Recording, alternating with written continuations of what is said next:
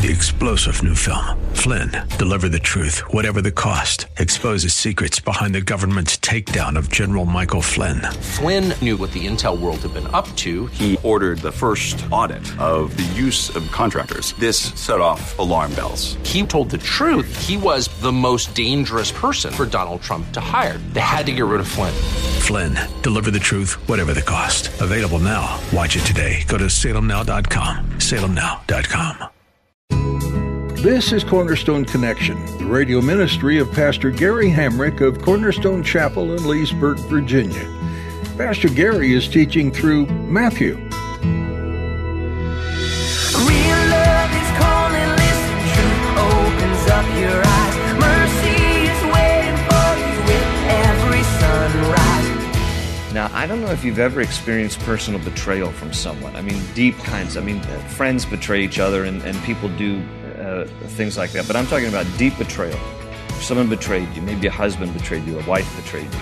Maybe a close personal friend that was like your dearest friend and they betrayed you. A boss betrayed you. An employee betrayed you. Maybe you've experienced deep personal pain from betrayal. I want you to imagine knowing, as Jesus did, the one. Imagine sharing a meal with that person.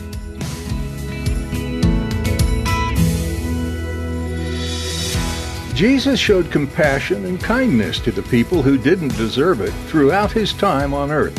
Even the way Jesus treated Judas, although he knew what Judas was about to do to him, is an incredible example to Christians of how to treat those who are unkind.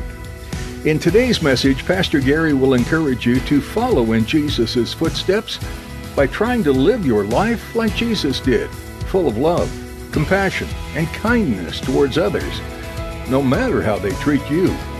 At the close of Pastor Gary's message today, I'll be sharing with you how you can get a copy of today's broadcast of Cornerstone Connection. Subscribe to the podcast or get in touch with us. But for now, let's join Pastor Gary in the book of Matthew, chapter 26, with today's edition of Cornerstone Connection. By the way, the first time that Judas speaks, recorded in Scripture, is the story about the woman, about Mary giving out this expensive perfume. John's Gospel records that's when Judas says, hey, this money could have been given to the poor. It's the first time in the Bible that Judas is recorded speaking in chronology. This is the second time. Second time here is when he says, what are you willing to pay me? What are you willing to pay me? Greed is at the core of his heart, for sure. He's got money on the mind. He wants to help himself to the money bag that he keeps. That's why he's bothered that Mary has broken this alabaster perfume, and now he wants more money, so he goes and asks for 30 pieces of silver so that he might betray Jesus. The equivalent of 4 months' wages. Exodus 21 verse 32 tells us that it was the price of a slave in the day. 30 pieces of silver. You could buy a slave for 30 pieces of silver. Jesus would be the one who would purchase us from slavery. And Judas would receive 30 silver coins for his betrayal. Now we know that Judas will give the money back. We're going to get ahead of ourselves in the story, but Judas will throw the money, when he comes under conviction, he will throw the money back to the chief priests, and he will go and he will hang himself. And some people will wonder, well, does that mean that he turned and he repented and maybe we'll see him in heaven? I don't think so, but I can't judge the guy's heart. I mean, only God is the final judge of that. The reason I say I don't think so is because you need to recognize with me that there's a difference between remorse and repentance. A lot of people can feel remorseful. That doesn't mean you're repentive. We need to be repentive if we expect the Lord to forgive us and for us to go to heaven. A lot of people feel sorry. A lot of times they feel sorry because they were caught. They have remorse. But that's very, very different from repentance. We don't see repentance in Judas' life. We see remorse. But as he receives here this 30 pieces of silver, it's going to play out in his betrayal later in this chapter. But now, commercial break is over, and we go back to the Feast of Unleavened Bread, which is the Passover feast. And it tells us in verse 17 that on the first day of the Feast of Unleavened Bread, the disciples came to Jesus and asked, "Where do you want us to make preparations for you to eat the Passover?" He replied, "Go into the city to a certain man and tell him, the teacher says, my appointed time is near. I am going to celebrate the Passover with my disciples at your house." So the disciples did as Jesus had directed them and prepared the Passover. Now again, when you look at the other Gospels, it helps to fill in some of the blanks. And so Luke tells us in chapter 22 that Jesus was specific. He says, when you go into the city, you're going to be met by a man carrying a water jar. Now let me tell you why that would be different in Jesus' day. Because typically the people carrying water jars were the women. They were the ones who went down to the well, lugging the water jugs back to the house while the guy is sitting in his easy chair with the remote watching ESPN. That's what would happen. The ladies were the ones lugging the water. You see them at the airports even today. It's the ladies who are lugging the luggage. And sometimes I'm wondering, where's the guy? He's just standing right there and he's just looking through his electronic stuff and devices, making sure that, and the ladies like dragging the luggage behind. So, here come the good old ladies. They usually are dragging the water jugs back to the house. And so this would have been different. Jesus says, you're going to see a guy actually working. And, you're going to see him carrying a water jug, and when you notice this guy, then follow him. Now, this is obviously preordained, that God has aligned this, and God is, who knows, maybe even this guy is an angel, and he's going to come, and he's going to represent himself. And then in Luke 22, it just says, Jesus says, follow him into the house where he goes, and then ask the owner.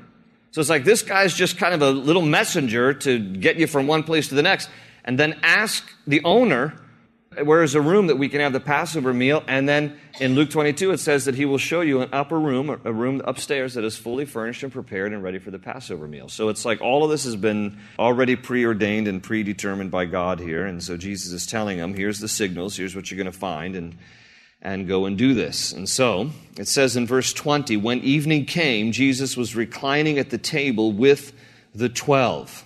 And while they were eating, he said, I tell you the truth, one of you will betray me. Now this is evening, so it is sunset. Remember, the Jews counted their days starting at sunset. We count our days starting at midnight. Not the Jews. The Jews, even to this day, they count their days starting at sunset, which is usually 6 p.m. So when Jesus is eating his Passover meal, he's going to be crucified on the same day that he eats the Passover meal, because he's going to be taken into the wee hours of the morning before the Sanhedrin, and then he's going to be nailed to the cross at 9 a.m., the Bible says, and then he's actually going to die at 3 p.m. It's all in the same day. So as he shares the Passover meal with his disciples, he's reclining at table, and he says to them, one of you will betray me. And you got to love verse 22. It says, they were very sad and began to say to him, one after the other, surely not I, Lord. Am I the one? Am I going to? Now notice how neurotic they are, okay? They're either neurotic or they have a guilty conscience.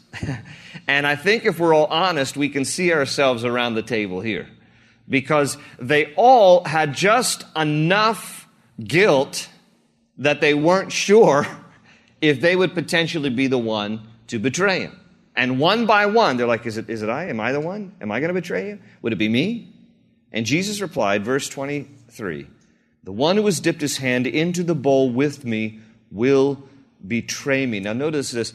There's a Latin term, triclinium. Triclinium is a horse-shaped table. The way they would often set up the Passover meal was in a horseshoe shaped, like a U or a horseshoe, and then they would recline around the outside of the table, and then whoever might be the host would be able to walk on the interior of the U and the interior of the horseshoe and serve people as needed. Now, today, the Seder dinner is much more elaborate than it was in Jesus' day. They have the parsley, they have bitter herbs, they have the salt water, they have a lot of stuff today that they didn't have in Jesus' day.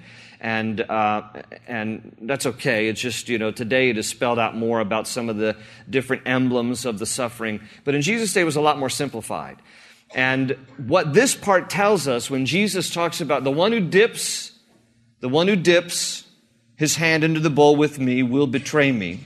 So they would have taken some of the bread, and they would have had common bowls that would have had some of the hummus or some of the bitter herbs or some parts that they would share together. And he said, whoever dips his hand in the bowl with me will betray me, which means what? It means that Judas was sitting right next to him. Now, I don't know if you've ever experienced personal betrayal from someone. I mean, deep kinds. I mean, friends betray each other and people do things like that. But I'm talking about deep betrayal. Someone betrayed you. Maybe a husband betrayed you. A wife betrayed you. Maybe a close personal friend that was like your dearest friend and they betrayed you. A boss betrayed you. An employee betrayed you. Maybe you've experienced deep personal pain from betrayal. I want you to imagine knowing, as Jesus did, the one. Can you imagine sharing a meal with that person?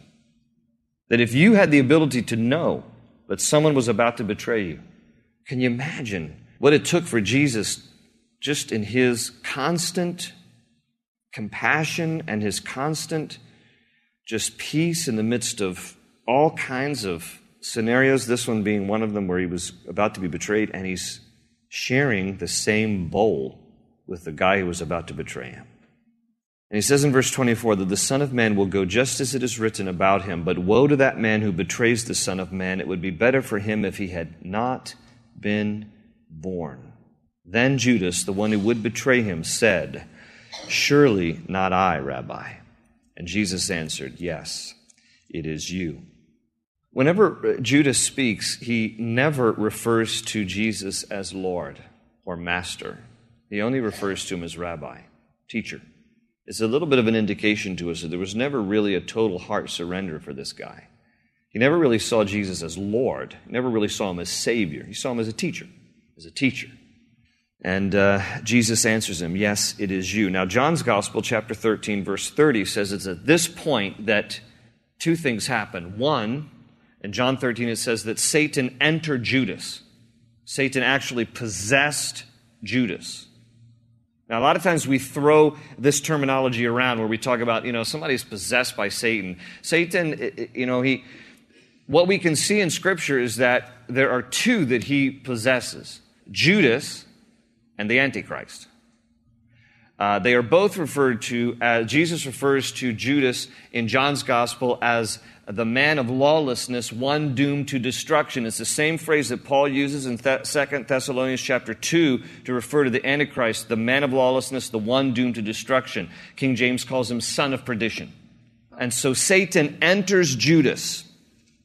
It's not like Satan enters everybody, okay? Demons have their share of possessing people who aren't believers, but Satan is very selective, and he selects Judas here. And Judas is possessed. It says Satan entered Judas, John 13, verse 27. That's one thing that happens here. And then in John 13:30, it says that as soon as Jesus reveals to Judas that he is the betrayer, that Judas gets up and he leaves.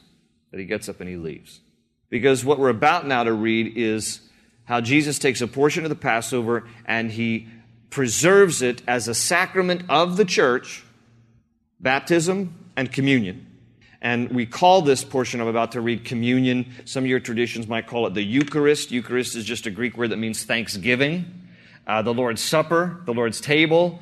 But that's what this portion is here. So Judas is not present for this, even though it looks like it in Matthew's Gospel. When you compare the Gospels, John 13 tells us that Judas at this point, he gets up and he leaves. And he's going to go meet with the chief priest, and he's going to bring back a band of rebels. And so Jesus goes on here. It says in verse 26, while they were eating, Jesus took bread, gave thanks, and broke it, and gave it to his disciples, saying, "Take and eat. This is my body." And then he took the cup, gave thanks, and offered it to them, saying, "Drink from it, all of you. This is my blood of the covenant, which is poured out for many for the forgiveness of sins. And I tell you, I will not drink of this fruit of the vine from now on until that day when I drink it anew with you in my Father's kingdom." And when they had sung a hymn, they went out to the Mount of Olives. So Jesus preserves a portion of the Passover meal. Why? Because it was always pointing to him. And in a greater sense, because while Passover was all about the deliverance from slavery in Egypt, look, through Jesus, the greater deliverance is the deliverance from sin through faith in his finished work on the cross. Does everybody see this? It's all what Christ has done for us by virtue of his death on the cross. So Jesus takes a portion of the Passover and he says, look, in essence, this unleavened bread, this bread without yeast, was always pointing to my sinless life, because yeast was always symbolic of sin in the Gospels. He says, this is a picture of my life without sin, and it represents my body. And the cup, there were 4 cups that they would drink in the course of a Passover meal. This was on the timeline of different cups as you read through the Gospels. This is the 3rd cup, and it was the cup of redemption. And Jesus lifts this cup of redemption. He says, "This is my blood, which is shed for you."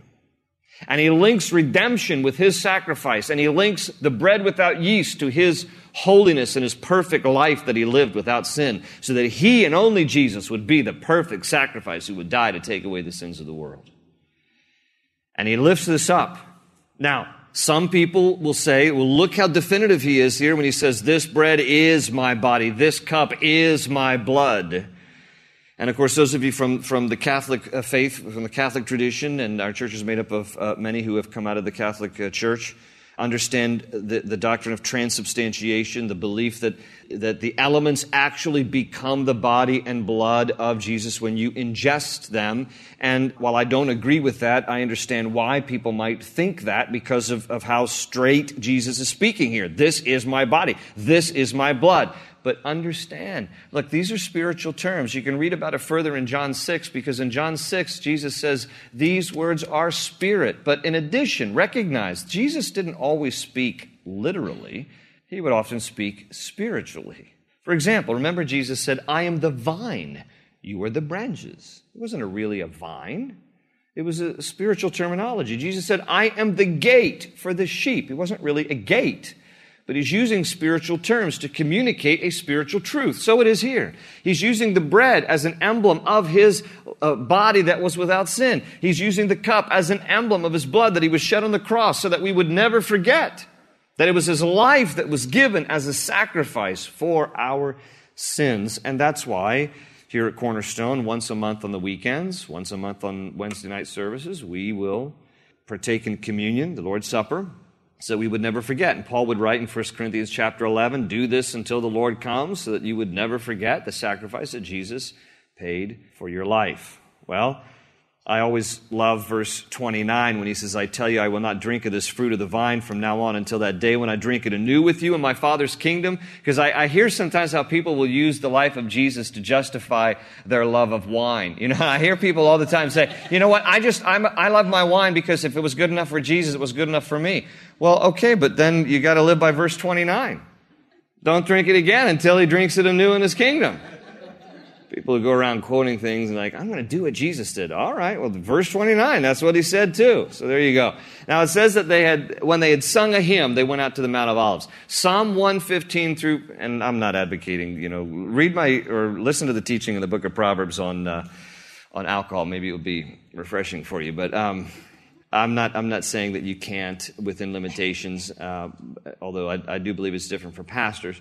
But anyhow, so... I'm just not going to even go there. But anyhow, but when they had sung a hymn, Psalm 115 through 118, that's also referred to as the Hallel Psalms, where they would worship. So, when they had sung a hymn, they weren't singing Amazing Grace. They weren't singing How Great Thou Art, okay? They were singing the Psalms. And they're singing the Psalms, particularly 115 through 118, that was put to music. They would sing these songs, and then they went out to the Mount of Olives. And then Jesus predicts Peter's denial. Look at verse 31. "And then Jesus told them, this very night, you will all," speaking to his disciples, "you will all fall away on account of me. For it is written, I will strike the shepherd, and the sheep of the flock will be scattered, but after I have risen, I will go ahead of you into Galilee." Again, I wonder how much of this they're comprehending. He said in this chapter, "I'm going to be crucified." He's now saying very plainly, "I'm going to rise from the dead." I'm not sure how much they're getting, but nevertheless, Jesus talks about how they will all fall away. Now, this is not the Greek word apostasia. This is the Greek word skandalizo, to be scandalized. They will not apostasia. They will not fall into apostasy. That's not the word used here. They will not forsake Jesus in terms of their faith. But they will temporarily fall away. They won't want to be associated with him. They're going to get scared. Jesus is going to be arrested. They don't want to be near him. They don't want to be arrested with him. They're not courageous. Their courage will fail them, but not their faith.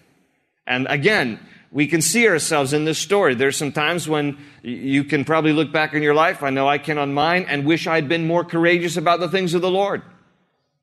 And these guys are going to fall away. Their courage is going to fail them. They're going to be scandalized.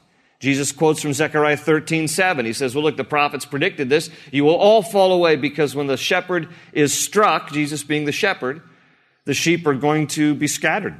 He says, but, he encourages them, after I've risen, I will go ahead of you into Galilee. But Peter replied, verse 33, even if all fall away on account of you, I never will. Now, Peter seems to be stuck on the first part of this, and he doesn't take heart in the second part. He should have been like, you're going to rise again? This is awesome. All right, this is great. Can I try the walking on water thing one more time? I'm so charged. No, he's stuck on the first part where Jesus says, you're all going to fall away on account of me. You're going to be scattered. And Peter says, and don't you love his arrogance here, okay? This is just pure pride. He says, well, even if all of these guys fall away on account of you, I never will. Now, did your mom ever tell you never use words like never? Never say never. Always. Don't always say always. Never say never. Those are exaggerated terms. And Peter, full of himself, he replies, if they all fall away, wouldn't surprise me. But me, on the other hand, I'll never fall away. And Jesus says in verse 34, I tell you the truth. This very night before the rooster crows, you will disown me 3 times. Before the rooster crows, you will disown me 3 times. Peter declared. It is a Greek word that is more emphatic than verse 33 when it says Peter replied. Now Peter declared. Now it's greater emphasis. He's even stronger. And he says, even if I have to die with you, I will never, uses it again, I will never disown you. And all the other disciples said the same. They piped in, said, yeah, we won't desert you either.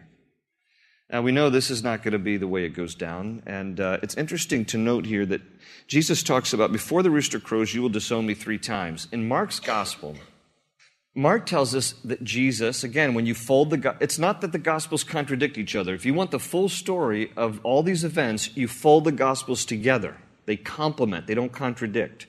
Jesus says, before the rooster crows, you will deny me 3 times. Mark tells us that Jesus said, before the rooster crows twice, you will deny me 3 times. Why is that important?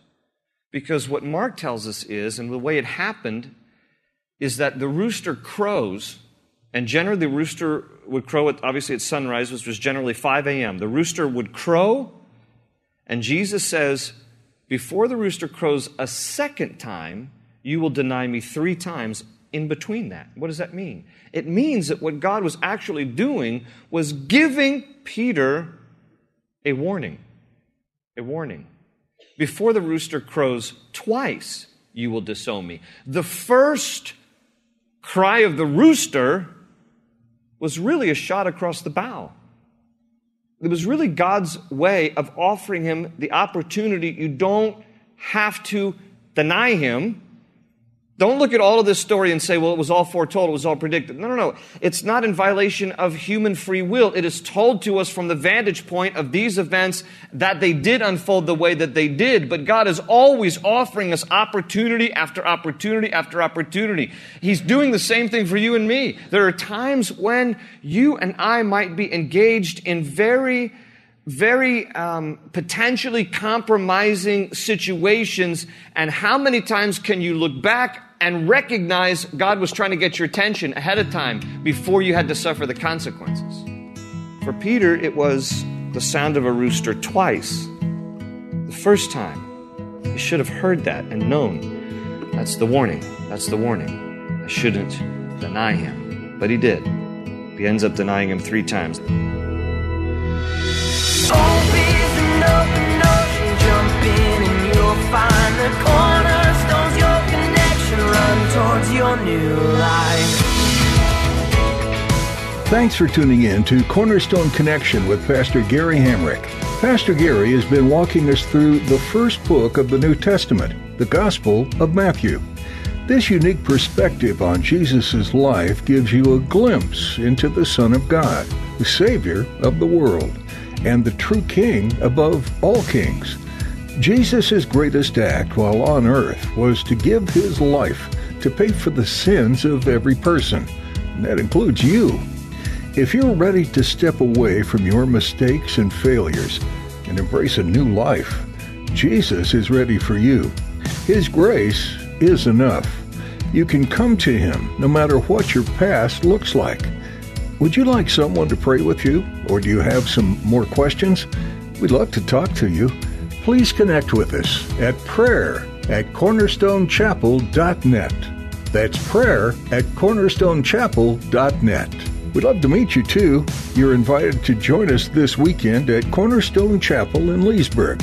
We're meeting in person as well as online, and you can find all the information you need on our website, cornerstoneconnection.cc. There, you can also hear additional messages from the series in Matthew or others that Pastor Gary has shared. Again, that website is cornerstoneconnection.cc. That's all we have time for today. Thanks for tuning in to Cornerstone Connection.